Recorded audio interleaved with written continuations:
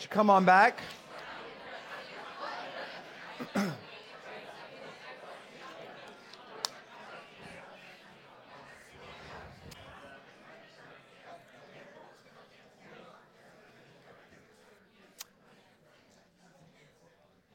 Well, good morning. There are a lot of firsts happening today. One of them is this is the first time I've ever led music and preached on the same day. So you can bear with me on that. You can pray for me. I'm already tired, but all is good. And I don't know why I picked some songs that we really are going for it today. So you can pray for my voice to be able to maintain. The second first is today actually marks 1 year that our family have been at Redemption Hill Bible Church. And thanks. It was actually last year, July 3rd. I have a picture of it. We stood right here. And the day before, we had gone to a Mariners game. It was Micah's birthday the day before, but today is obviously his birthday. And so 1 year. And so I just want to say thank you from our family. It just worked out that I happened to be bringing the word this morning. Thank you for loving us, welcoming us, caring for us. It's a joy. It's a joy to serve you. I know that's what Hebrews talks about, right? To make it a joy to serve. And so that's true. On that, I do want to make special mention about what happened this week. Had you come in this building last week, you would have been in a very different place. You would have been in the King's Castle, and the walls were covered. I mean, there was just stuff everywhere and people everywhere because we had VBS. And I just want to recognize and say thank you to all of you who served this past week. It was truly unbelievable. At one point, we had probably about 50 kids here in the sanctuary. At one point, I was wearing a king's costume with a big fat belly. Jonah was up here emceeing. Caitlin was leading music. We had people doing registration. I think I threw 700 water balloons outside. My arm was genuinely sore, so it just shows my age, I guess. But listen, it was truly a really fun time, and I believe a Christ-honoring time. There are some amazing stories coming out already from VBS, just the way that God in His incredible sovereignty worked to bring kids here. And so maybe some of those will come out in the coming weeks. But I just want to remind you, I believe this. Not only was I a youth pastor for really 6.5 years, but I've been in youth ministry for a long time. And we don't need this stat, but I think it's important to remember that about 90% of people trust Christ before their 21st birthday. It's an incredible mission field if you think about it. It's an incredible mission field, an incredible opportunity for us to speak truth into the lives of children and young people. So please continue to pray for our children's ministry even today, right? As they're under the word, pray for our youth ministry. You can also pray, as I think about it, for our other guys, Jonah and Joe. They're away this weekend. It just happened to be work out that it all fell to me. But you pray for them as they get time away with their families and enjoy rest. Why don't you do this at this point, though? Grab your Bibles. We got to get to God's word. Grab your Bibles and turn with me to Matthew chapter 10. Matthew chapter 10.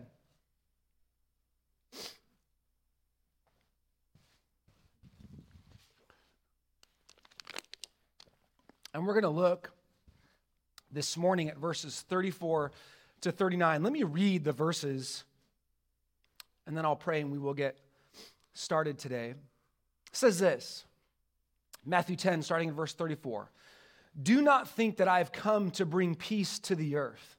I have not come to bring peace, but a sword. For I have come to set a man against his father, and a daughter against her mother, and a daughter-in-law against her mother-in-law. And a person's enemies will be those of his own household. Whoever loves father or mother more than me is not worthy of me. And whoever loves son or daughter more than me is not worthy of me. And whoever does not take his cross and follow me is not worthy of me. Whoever finds his life will lose it, and whoever loses his life for my sake will find it. Let me pray before we jump in. God, allow us to understand the radical nature of this text. Lord, allow us to hear it and believe it, and respond to it with obedience. Lord, we need your Spirit to work now in our lives. Lord, please help me to be able to communicate clearly. And I pray that in Jesus' name, amen. Well, when I was a youth pastor, I had an opportunity to teach a Sunday morning, what we called equipping class. And our church actually didn't have a building at the time. We were kind of meeting in a high school, and so I was meeting kind of in a kind of a different room. It was actually across the street from the school, kind of a different place, a little cafe type place, and had a group of junior high and high school students. And I had a young girl come in one time with her mom. I don't know. I think the girl may have been a junior higher at the time. And I remember them coming in, and the room we met in had a stage like this, but over here to the right was a door that kind of led into a hallway to another room. And so this girl comes in, and I meet them and the mom, and I realized after a couple weeks that the mom actually wasn't just dropping off her daughter, but the mom was actually just sitting out of sight in the adjacent room off of the hallway. And I remember one morning I finished preaching, or actually it was just we were, I think, working through a book, and I saw the mom as I was leaving, and I'd seen that she had been crying. And I said, "Oh, hey, are you okay?" And I remember she says, "Oh, I'm just so happy. I'm just so happy." She said, "These are happy tears. I've just always wanted me and my daughter to learn about Christ and to learn about Jesus, and I'm learning so much along with her." I thought, oh man, wow, right? And I was kind of amazed.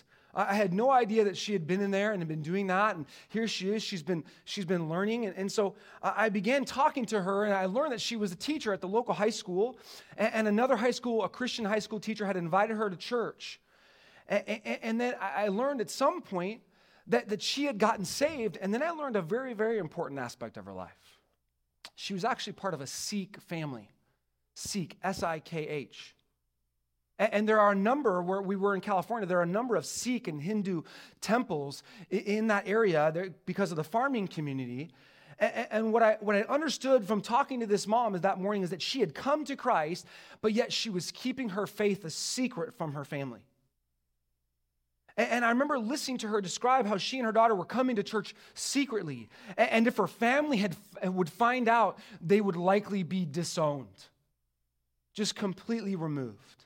And I could tell she was incredibly worried. She was actually very fearful of this. I think that's actually why she wasn't even going to the main service. She was actually coming over to this other building. And honestly, this morning, I don't know what happened to that mom.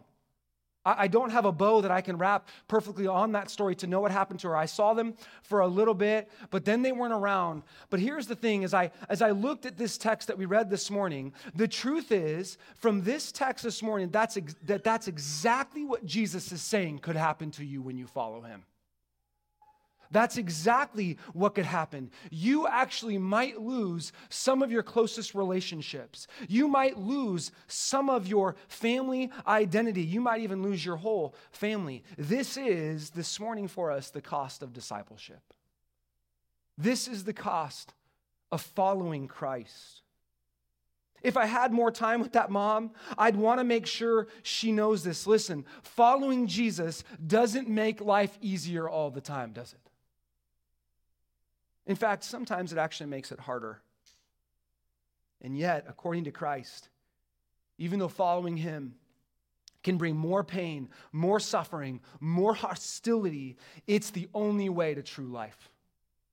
In fact, Jesus says he is actually better than life. Following Christ is better than life itself because it's only through Jesus that one experiences true life. And that's what I want to unpack for us in this text this morning. I have what I often do is a big picture thought. It should come up on the screen. Here's my summary. If I could just summarize this text, here's what it would be. You might be distressed at the results of Jesus' coming, but you must hear the demand for loyalty from Jesus so that you can discover that by dying, you'll live.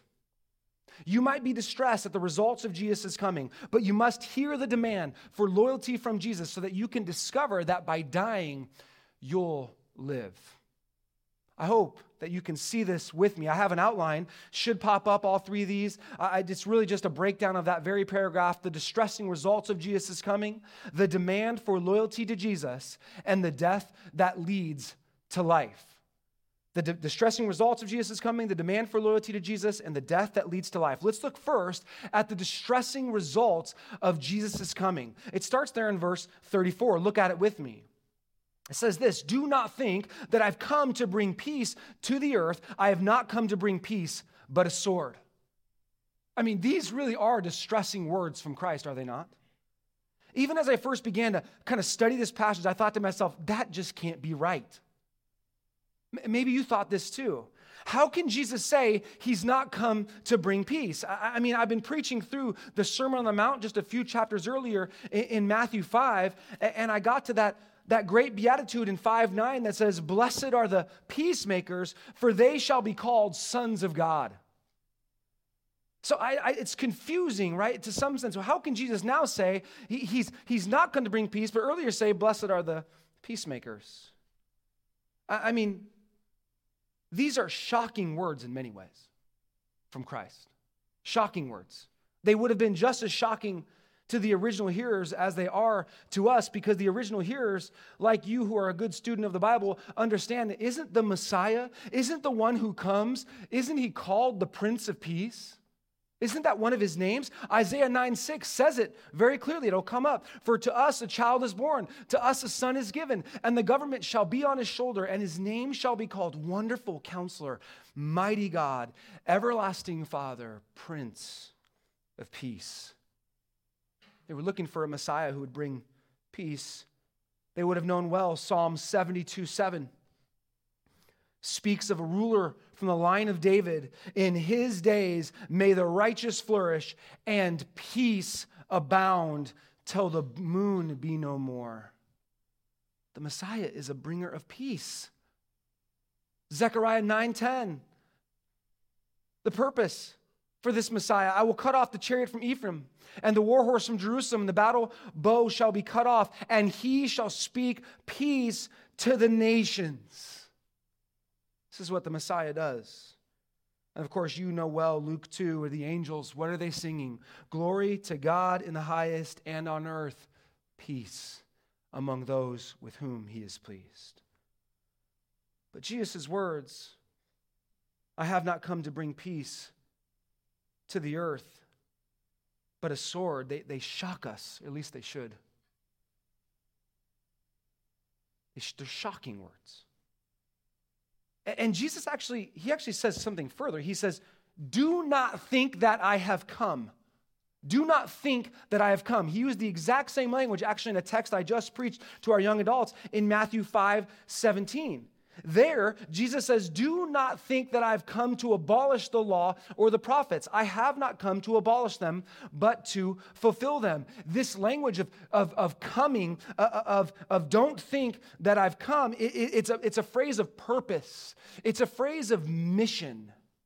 And there in Matthew 5, he's saying, don't think that I've made it my mission to abolish the law. I haven't.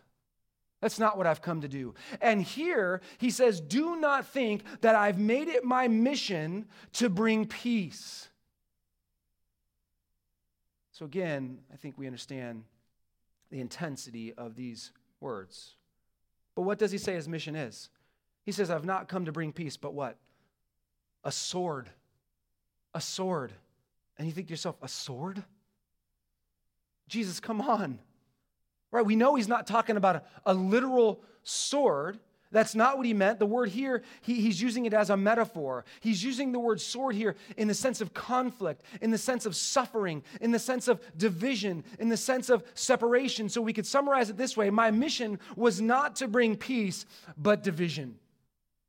My mission wasn't to bring peace, but a sword. And as one commentator put it, the mission statement here is meant to shock. I mean, we're used to hearing mission statements these days, aren't we? Like we're used to hearing them, right? Like churches, organizations have them. I mean, I feel like there was a time in the early 2000s that everybody was like, ooh, I need a mission statement. And if you don't have a mission statement, you're not even a real church. Like it was like mission statement mayhem. Right? We actually have one. We have one at Redemption Hill. It's based off of 2 Corinthians 5:9. You'll see it on the front page of our website. I don't think it's out on our sign, but it says this: we aim to please him. We aim to please him. It's from 2 Corinthians 5:9.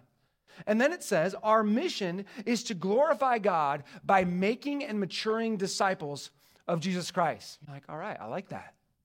I can get behind that. But what if we put a sign outside, and imagine it says this: Redemption Hill Bible Church, we aim for division.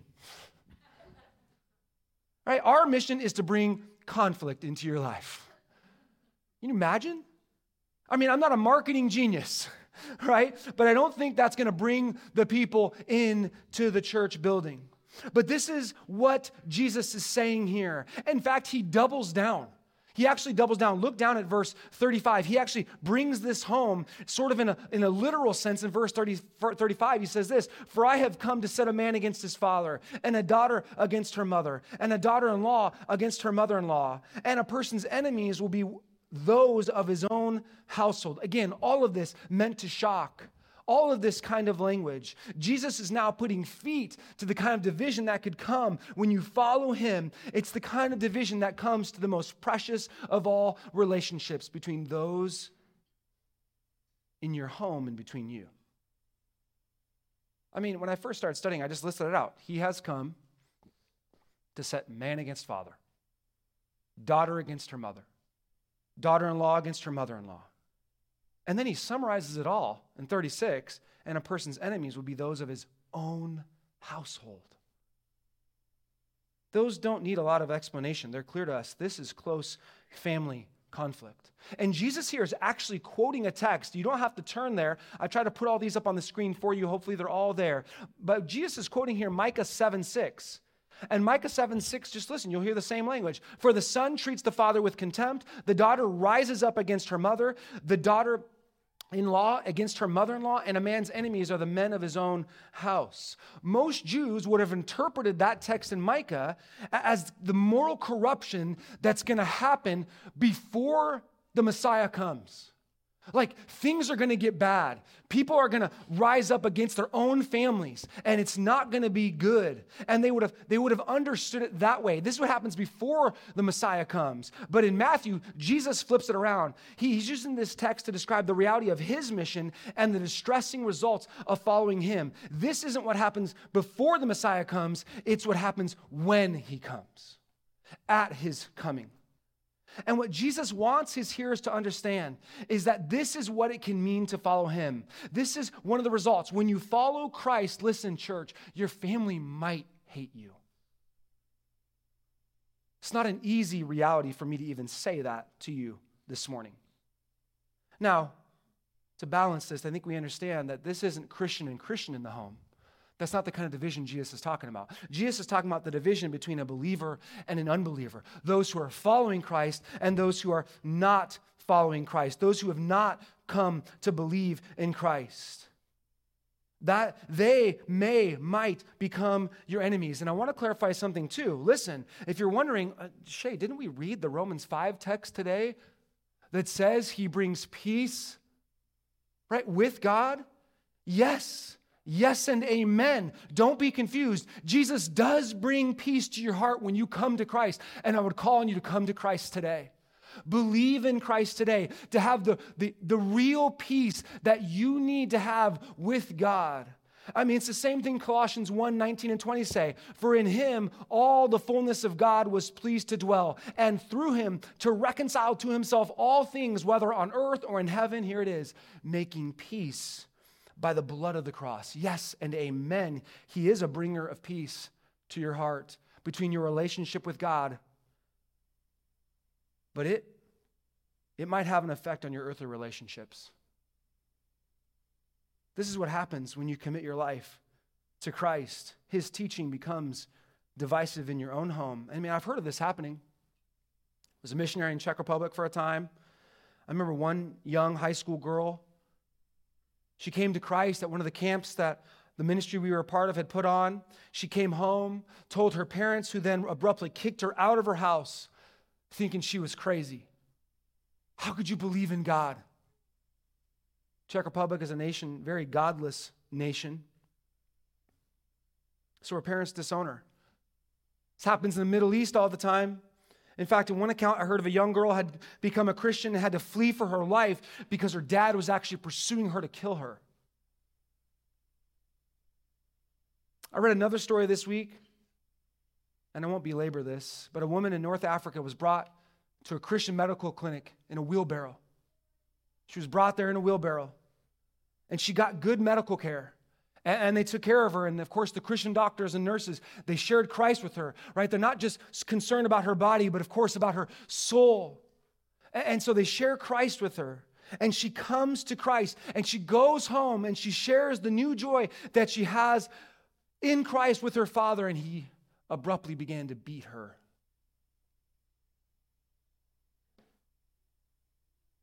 Incredibly, in that story, that woman remained faithful to Christ, and her own father came to Christ and now goes from village to village sharing the gospel as an evangelist. Unbelievable. But I think we recognize from Christ's words, this is the kind of harsh treatment that can happen. And this shouldn't surprise us. In fact, Jesus was already talking about it. If you just look earlier in Matthew 10, Jesus actually anticipates this. Look back at verse 21 in Matthew 10. Do you see it there? Right? He says it this way. Brother will deliver brother over to death, and the father his child, and children will rise against parents and have them put to death, and you will be hated by all for my name's sake.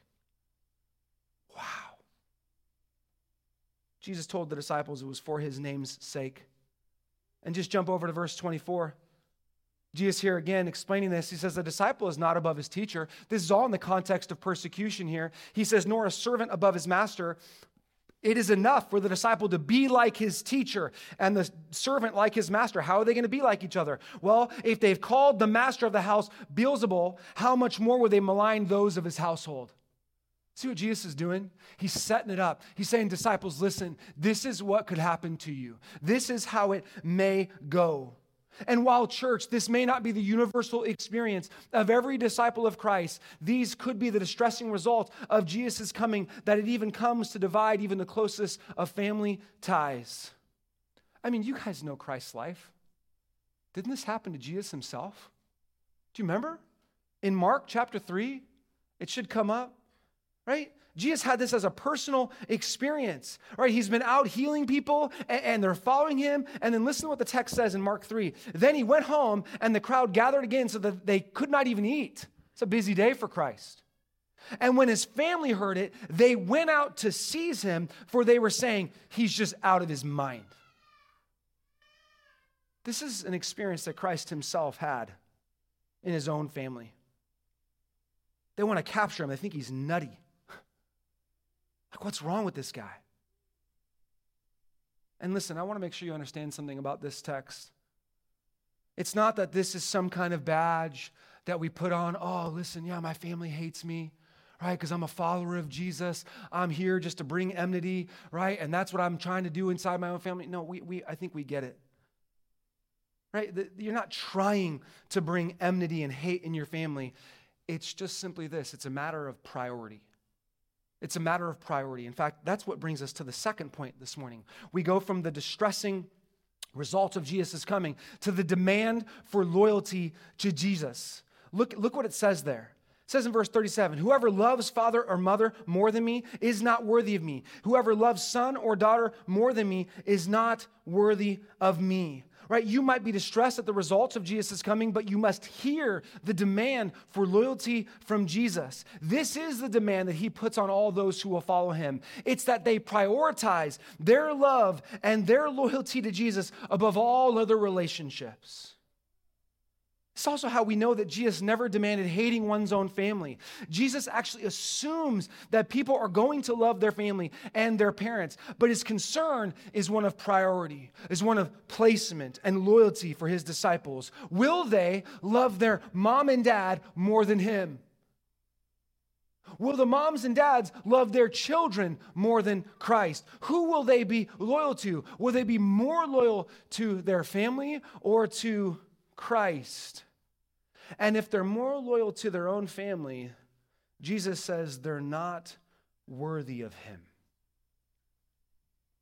Now, that word love in that text is a strong word.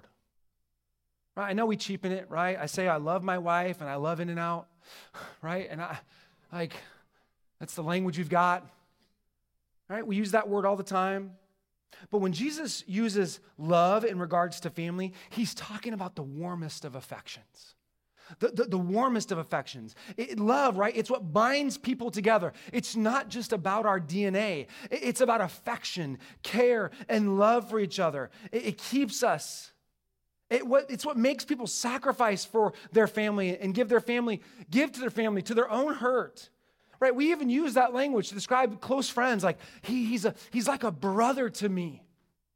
Right? What we mean is that I love that guy and I care for him deeply. It's a warm affection. And Jesus, of course, is not forbidding anyone from loving their family, but is demanding that we check our own priorities.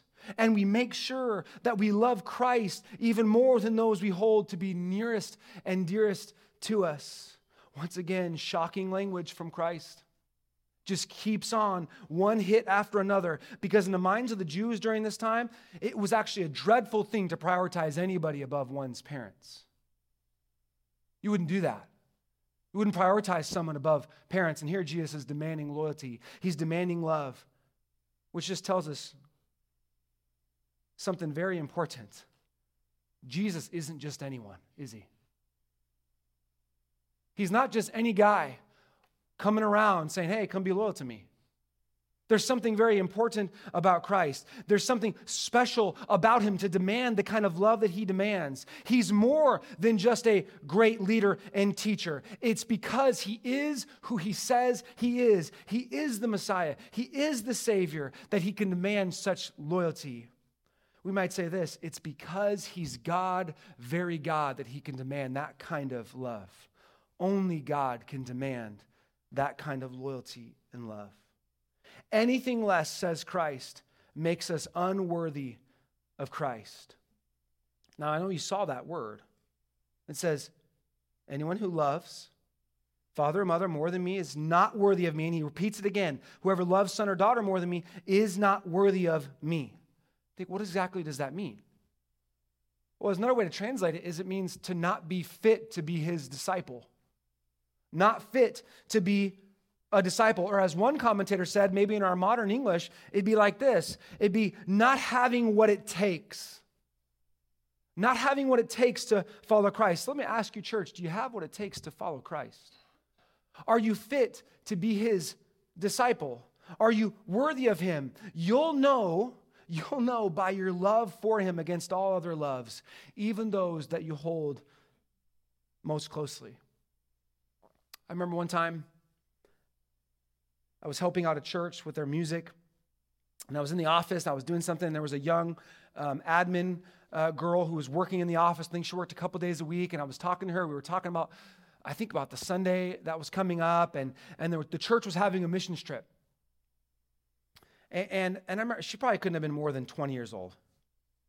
And I was talking to her about this, and I said, oh, is that something that you would want to go on? Like I was like kind of excited. I was like, hey, are you going to go on this trip? And I remember what she said. She goes, oh, no way. Like I could never do that. That's way too far from my parents. It's way too far from home.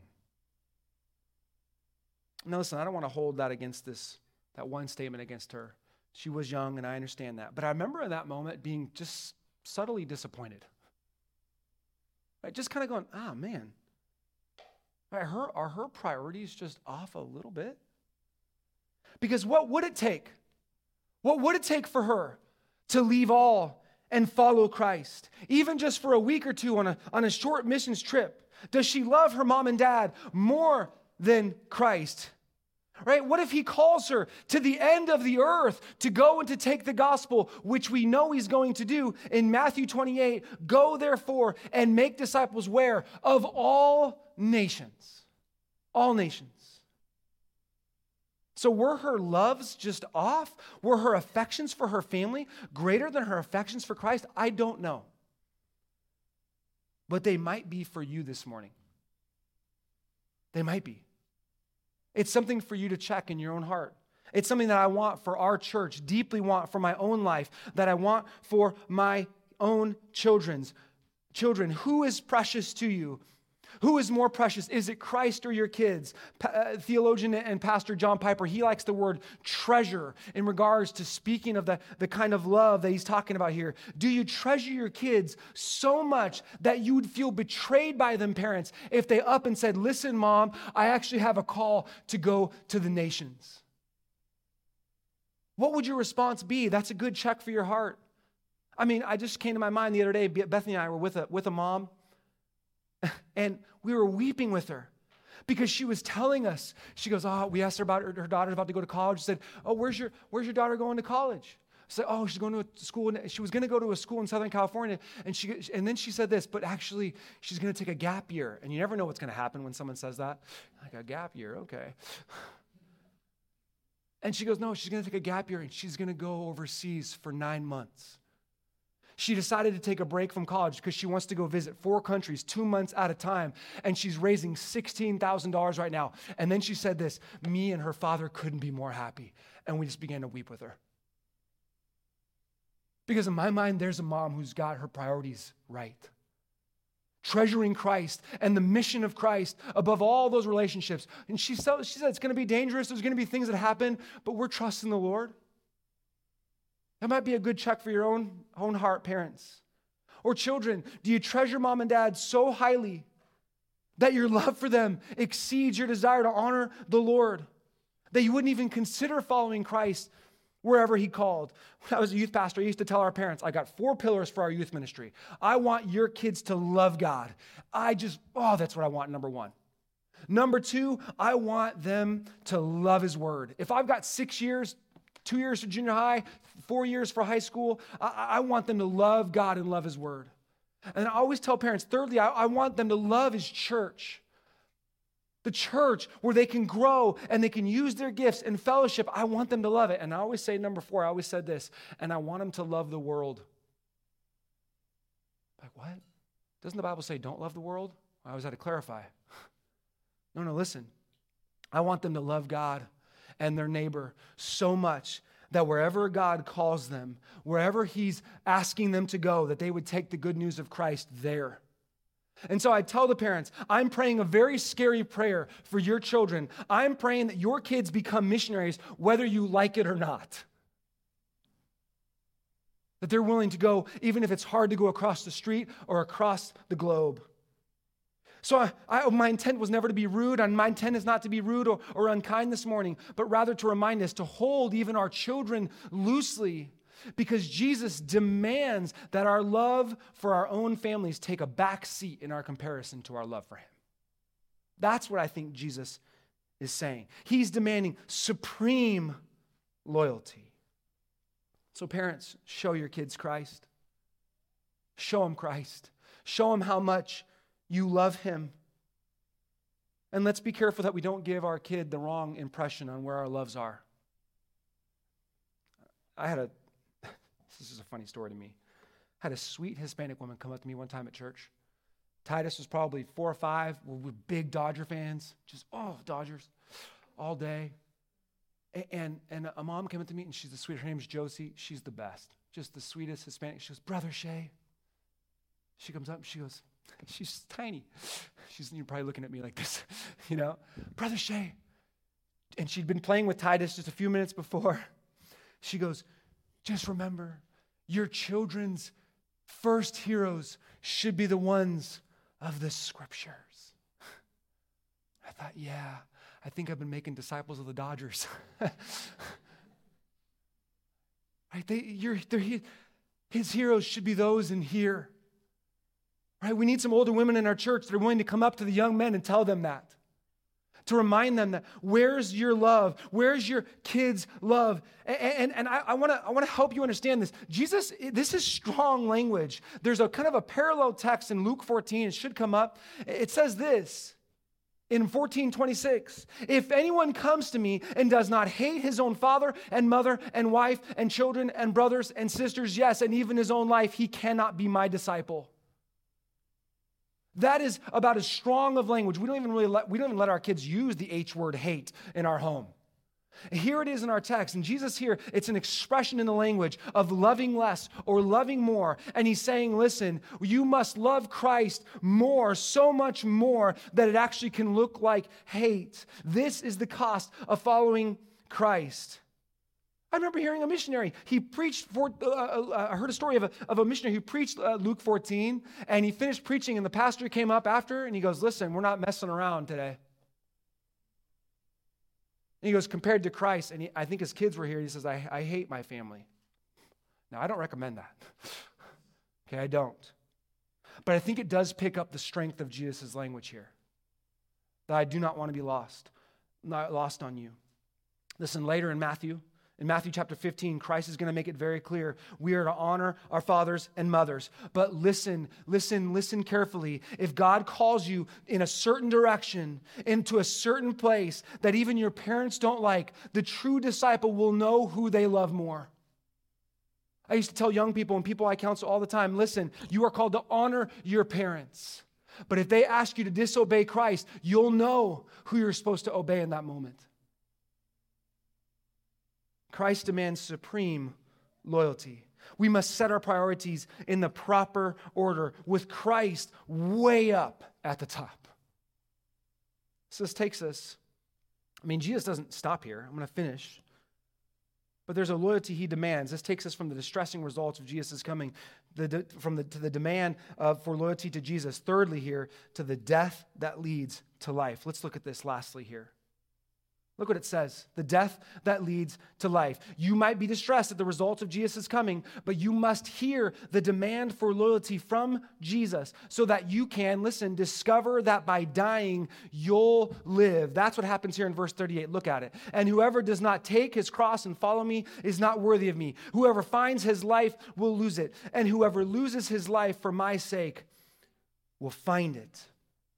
The kind of loyalty Jesus demands goes even beyond our close family relationships and now deals with our very lives. He says in this text that the disciple must take his cross and follow me, which you and I clearly understand is a willingness to die. A willingness to die. I have no doubt that this is a familiar text to you. And it's not only familiar because we've read it, we've probably heard it preached, but sometimes you'll hear people say, well, that's just my cross to bear. Right? You've heard that language? Yeah, she's bearing her cross today. Right? We sometimes use it for seemingly like small things. Yeah, he's bearing his cross. He's got to mow the whole lawn. And we almost kind of use it as a joke, don't we? Like bearing our cross. And yet Jesus here is not joking around. He's not mincing words. When he says, take up your cross, everybody staying there would have understood what that meant, and they would have been horrified. We've probably become too familiar with cross-bearing language and the cross as a symbol to fully capture the feelings and the kind of imagery that this would have evoked in the original hearers. You know well the cross was an instrument of torture. Crucifixion, it was a form of shame and punishment. The Romans loved it. The Jews hated it. It would bring social disgrace, did the cross. To have one of your family members crucified was the ultimate shame. And you'll know, and you do know, it was very public, wasn't it? Cross-bearing. Not only would the criminal be crucified up on the cross for all to see, they would have to carry their cross down the middle of the road to the scorn and mocking of others. So let's not let the cross get lost as we think about, carrying our cross. Listen, the cross, when you carry it down that street, it's a one-way street, isn't it? It's all the way to death. I want you to make sure when you hear take up your cross, this isn't just some simple hardship. Right? This isn't just, mowing the lawn. This is death itself. This is the image that Jesus wants us to understand. And what he holds out to anyone who would be worthy of him. He uses that language, doesn't he? He says, you want to be worthy of me? Right? Take up your cross and follow me. If you can't, you're not worthy. Same language. You're not fit to be my disciple. And he holds out to you. If you want to follow Christ, as one commentator said, a savage death and a public disgrace. It's the cost of following Christ. And if I'm honest with you guys this morning, that verse scares me. It's scary.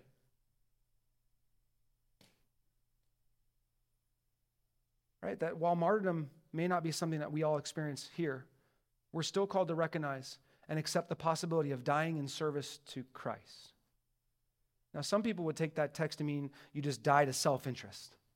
You're just dying to self-interest. And I'm like, no, I don't think, and there may be some truth to that. I don't think that's what Jesus is after. He's using cross language in the sense of literal death. The furthest I might be able to go with you based on the context here is that persecution and suffering may be cross-bearing, as laid out earlier in the chapter where Jesus speaks specifically of maligning and persecution. But Jesus' call to his disciples is to come and die, to give it all up. Anything less makes them unworthy. And while that is a real and sobering thought that you and I need to take to heart this morning, I want you to know there's still hope in this text. He doesn't end there. Look at verse 39. See how he ends. He says, whoever finds his life will lose it. Whoever loses his life for my sake will find it. You might be asking yourself after this morning, listen, Pastor Shay, I mean, you just told me that I got the possibility of losing my family. I got the possibility of, there being division and conflict among my loved ones. And now you're kind of talking about me losing my life. You say, Pastor Shay, that's a hard word. And I don't know. Maybe you're asking yourself this question. Is it worth it? Is following Christ worth all of that? I think that's what Jesus wants to answer in verse 39. And it's clearly a paradoxical statement. But I think you can understand it if you just break it down like this. In the first half, he says, whoever finds his life will lose it. What does he mean? I think Jesus is speaking of life here and now. He's talking about priorities again. When we consider our lives here on earth and find our ultimate delight and treasure in this stuff and these people, if that's where the most delight we have, then we find our life and we lose it. Douglas O'Donnell, he said it so well. If you're doing everything in your power to make it, to get the perfect spouse, the lucrative job, the big house, and all the right connections, guess what? You lose. The biggest gainers are the biggest losers. I think he's right. You want to lose big? Then go after everything in this life and with everything you've got without any regard for Christ. That's ultimate loss. It's the biggest loss of all time. Bigger than any financial, emotional, relational loss. Because listen, this life, right, is temporal. All the money, all the fame, anything that you can get, it's all temporary. Even our closest relationships, right, those in that sense are temporary. All of earthly life is temporary. So holding on to it and treasuring it above everything is just foolishness. Because, right, you can't keep it. And more importantly, because you forfeit eternal life. Real life. So Jesus says, listen, you want to find your life? You want real, lasting, eternal joy? What's he say? Then whoever loses his life for my sake will find it. You want to find your life? Lose it for Christ. Be willing, that is, be willing to give it all up for Christ, to forsake any relationship, any pleasure, anything including your own physical life. That's what it means to be worthy of Jesus. Again, Douglas O'Donnell, I'll read the rest of what he said. If you're doing everything in your power to make it, to get the perfect spouse, the lucrative job, the big house, and all the right connections, guess what? You lose. The biggest gainers are the biggest losers. But if you are willing to come to Jesus as King and to give him your life and say, here's my life, Lord, it's all yours. I'll go where you would have me to go, do what you'd have me to do, give what you'd have me to give, suffer what you'd have me suffer, then you will find life, true life in this life and true life in the life to come. He's absolutely right. We need to discover that the death that leads to life, that this is the death that leads to life. That is life in the now and life in the eternal. I have in my office, maybe as a way of closing this morning, I have two little kind of phrases that face my desk. One's kind of to the side, one faces me. I have one right across my desk that says this: men who rarely take risks rarely do anything. So this week, you know what my risk was? I jumped on the trash to get it to go down with the guys, and I told them, I was like, I'm taking risks right now. Right? But I have that there. I have that there to remind myself, listen, when you're scared, Shay, you probably should do it. Probably should do it. So men who rarely take risks rarely do anything. Right? I probably need to take the risk and lose it. And then similar to that, I have over here to my side, as I'm facing my door, I have a banner. It's one that you can see if you walk up to my office. You can I can look at it every day as I come in. And they're the words of a martyred missionary. He was 28 when he died, along with his 4 missionary friends who were speared by the very Indians in Ecuador that they were trying to witness to. You probably already know who I'm talking about. They're the words from Jim Elliot. He wrote them, these words that are on my banner. He wrote them some 6 years before he'd be killed there at what was called Palm Beach, down in Ecuador. He wrote them at the age of 22. There are these words: "He is no fool who gives what he cannot keep to gain that which he cannot lose. He is no fool who gives what he cannot keep to gain that which he cannot lose." It's been said that those words may be the most famous missionary words outside of the Bible. But don't they capture in some sense the sense of what Jesus is talking about this morning? He's no fool who gives what he cannot keep to gain that which he cannot lose. You can't keep your life. That's a fool's errand. You and I will die. The question before us is whether we will die treasuring Christ above everything and anyone else, including our own lives. That's why I think Jim Elliot says to gain that which you cannot lose. When you gain Christ, you never lose. You have life and life eternal. And I say, oh, praise the Lord. Maybe we could say it simply this morning. Jesus is better than life itself. He's better than life because when you lose your life for him, you find it in him. So let me remind you what we've been saying. You might be distressed at the results of Jesus' coming, but you must hear the demand for loyalty from Jesus. Listen, so that you can discover that by dying, you'll live. Now, this is the part of the sermon where I wasn't sure how this was going to go. But I asked the band to not come up because I wasn't going to pray. I want to sing with you a song called "Jesus, I My Cross Have Taken." It's an old hymn. I think the melody has been updated just ever so slightly. And I kind of want to sing it as a closing prayer. I know that's strange, but when you're doing both, I guess I get to decide whatever I want to do. Would you stand with me? Would you stand with me?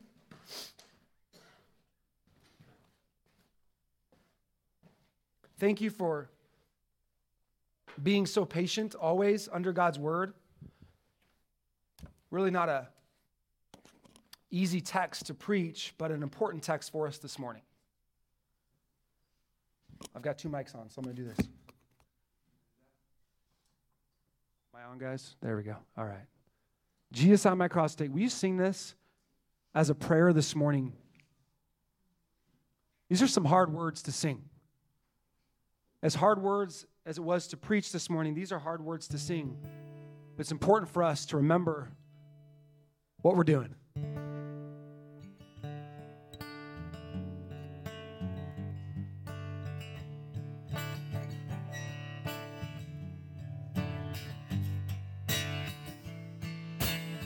Jesus, I my cross have taken, all to leave and follow thee, destitute, despised, forsaken.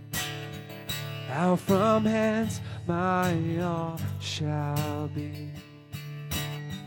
Perish every fond ambition, all I've sought, hoped, or known. Yet how rich is my condition. God and heaven are still my own.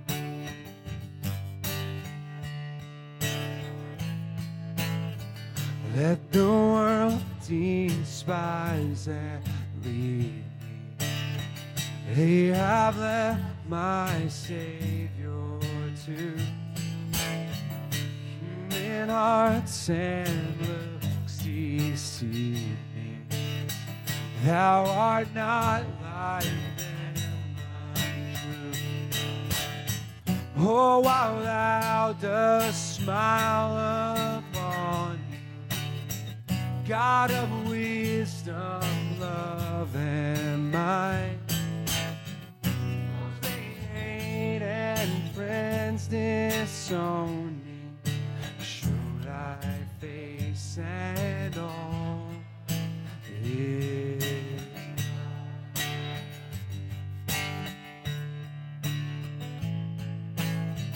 Go then, earthly fame and treasure, come disaster, scorn, and pain. In thy service pain is pleasure, with thy favor loss is. I have called thee Abba, Father. I have stained my heart on thee. Storms may howl and clouds may gather, all must work for good to me. Okay, we're going to sing one more verse in a second, but I want to show you the last line. It says, think that Jesus died to win thee. Child of heaven, canst thou repine? What does that mean? Child of heaven, canst thou repine? It means, child of heaven, don't fret, don't worry. Let's sing this. So then know thy full salvation, rise o'er sin and fear and care, joy to find in every stage, something still to do or there. Think what spirit dwells within me. Think what Father smiles on I. Think that Jesus died to win me. Child of heaven, canst thou repine?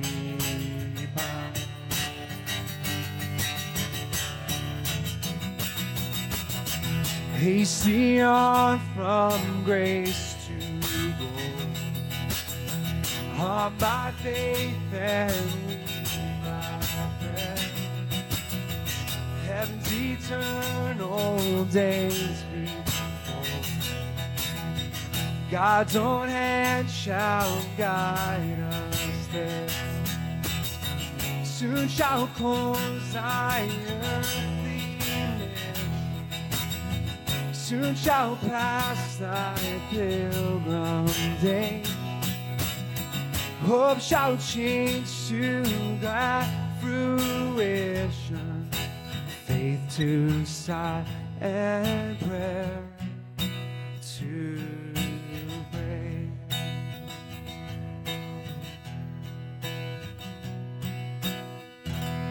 Lord Jesus, I hope that's true. That, Lord, go then earthly fame and treasure, come disaster, scorn, and pain. Lord, the thought of that is sobering. It's not a thought that I enjoy, but Lord, that's because there's still areas of my heart that need to love Christ more. Lord, I pray for our church.